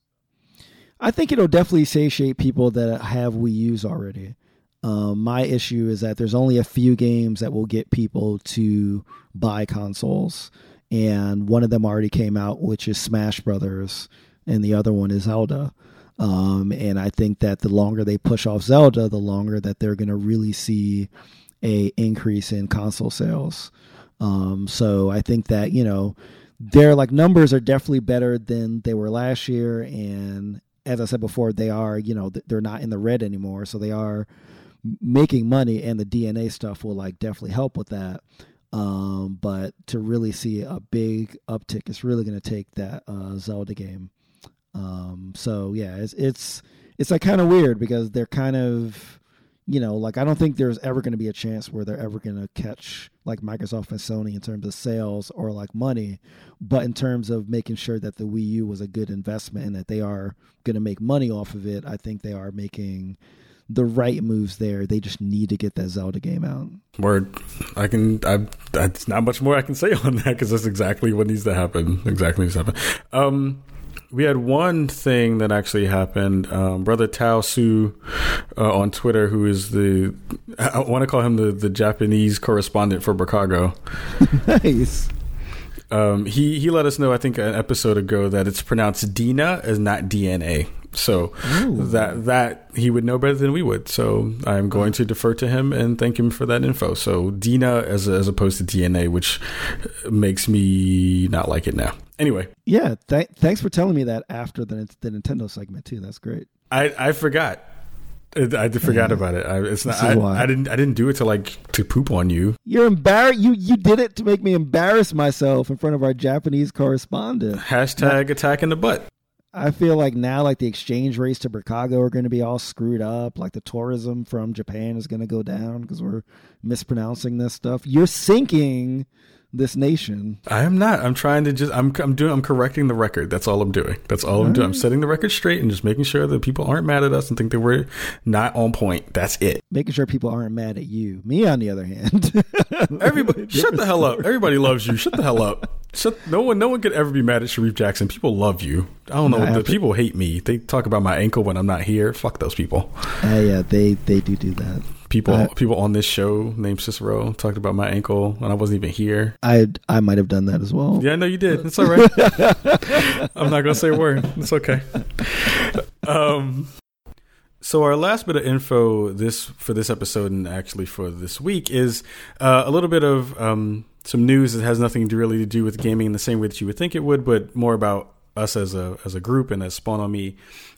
We are going to do our first and only big ask. This is going to be an equipment ask. This is going to be an ask for funds for equipment. We're calling this the Spawn on Me Future Fund. What we want to do is we're looking to hopefully raise $6,000. We want to raise $6,000 because we need equipment like I need a gaming PC so that we can finally start talking to devs on the PC side, and it's not something that we have to kind of shy away from. I'll be able to play some games and kind of get that together. But also I want that machine to be beefy enough that I'll be able to do some other things that I've been trying to do and wanting to do for a long time, which is both stream and also do a little bit of video production for us here at Spawn on Me. So I did a little bit of that for a Spawn Point blog in back in the day, and it worked out really well, and people kind of gravitated towards it. So stuff like that. We're going to need some new microphones, hopefully, in the near future. The ability to kind of bring in some more people locally and maybe some other folks across the way remotely. Hopefully doing that. We need a new mixer for that, kind of adding some more information into the mix. Also, we're hoping to have some of that as like maintenance money for when things break, the ability to kind of get some of those things repaired. Also, we're hoping to go to some cons and having some money, that all costs money for travel and things like that. Small ins and outs, but also, again, this is going to be a one-time ask. So this ask is going to happen once. There are other ways that if you'd like to help support us, we do have merch that just went up, which a lot of people have been buying, and that's been really awesome. We may tool around with the idea of a Patreon if you'd like to do something in small increments a month. That may be something as well. But right now, this one ask is for this one lump sum for this one period. So that we can get everything that we need to get to kind of solidify everything that we've been trying to do. We feel that we're getting bigger. We feel like we're growing the community. And with that growth is also the want to kind of grow our own ambitions and kind of get things popping in a way that we haven't had a chance to do yet because of lack of funds. So you'll see a link in the show notes. We'll be able to put that up. I'll give you a link to those show notes. You can find those at esn.fm/spawnonme/56, because we're going to do them per episode. Every new episode will have show notes in that format. So again, it's like, a lot of things have happened in the past year. ESN has been a new thing. We've had some amazing guests that we've been able to bring to you. And we kind of want to move forward. We want to be even better. We want to blow out Spawn for Good. We have so many ideas for Spawn for Good. It's not even It's not even like a joke. We have so many things that we want to do for Spawn for Good, that help the community at large and also help, to kind of make gaming better. We want to do all these things and get them together and push them out into the world and make what we do and your connection to that really come to fruition. The last thing is we're looking to revamp our home. Spawn Point Blog has been a good thing for a long time. That was something that we've done 4 years ago. But that needs to be revamped. That needs to be tightened up and made better, so that if you do want to enjoy our work in a better format, you can do that via our new site. That costs money, that costs development time, that costs people kind of going through and doing it both on the artistic and the functional side. So again, I want to reemphasize and make sure that everyone understands we're not trying to be greedy. We want to do this. This is the longevity of our show that we're talking about. This is for now and for the future of this fund.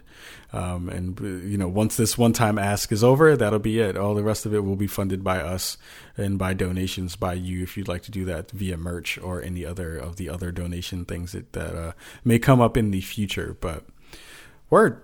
I want to say thank you for everyone who has been supportive of us and has pushed us and shared our show and gave us good words and gave us hugs and all that good stuff when we see you. It's been amazing that we've grown this community in such a short time, and that it's such a really strong and supportive of each other and our work and of all the other people that we brought on the show. It's been even better than I could have ever imagined. And we hopefully will only get bigger, better, and stronger and have our name out there even better known than it already is. Bricago will be a thing that will be a force to reckon with. So if you don't have anything else to add to that, Reef, we're going to boogie up out of here. No, man, I think that's it. Just give to a good cause, y'all, so that, we could just make things better for the people. Thank you guys for listening. This has been episode 56 of the Spawn on Me podcast. And if you want show notes from this show, you can go to esn.fm/spawnonme/56. And you'll be able to see all the show notes for all the dopeness that is happening in Bricago on our new home of esn.fm. Nice. Word, and word. So until then, thank you again for listening. We will see you back here next week. We will say peace. Peace out, y'all.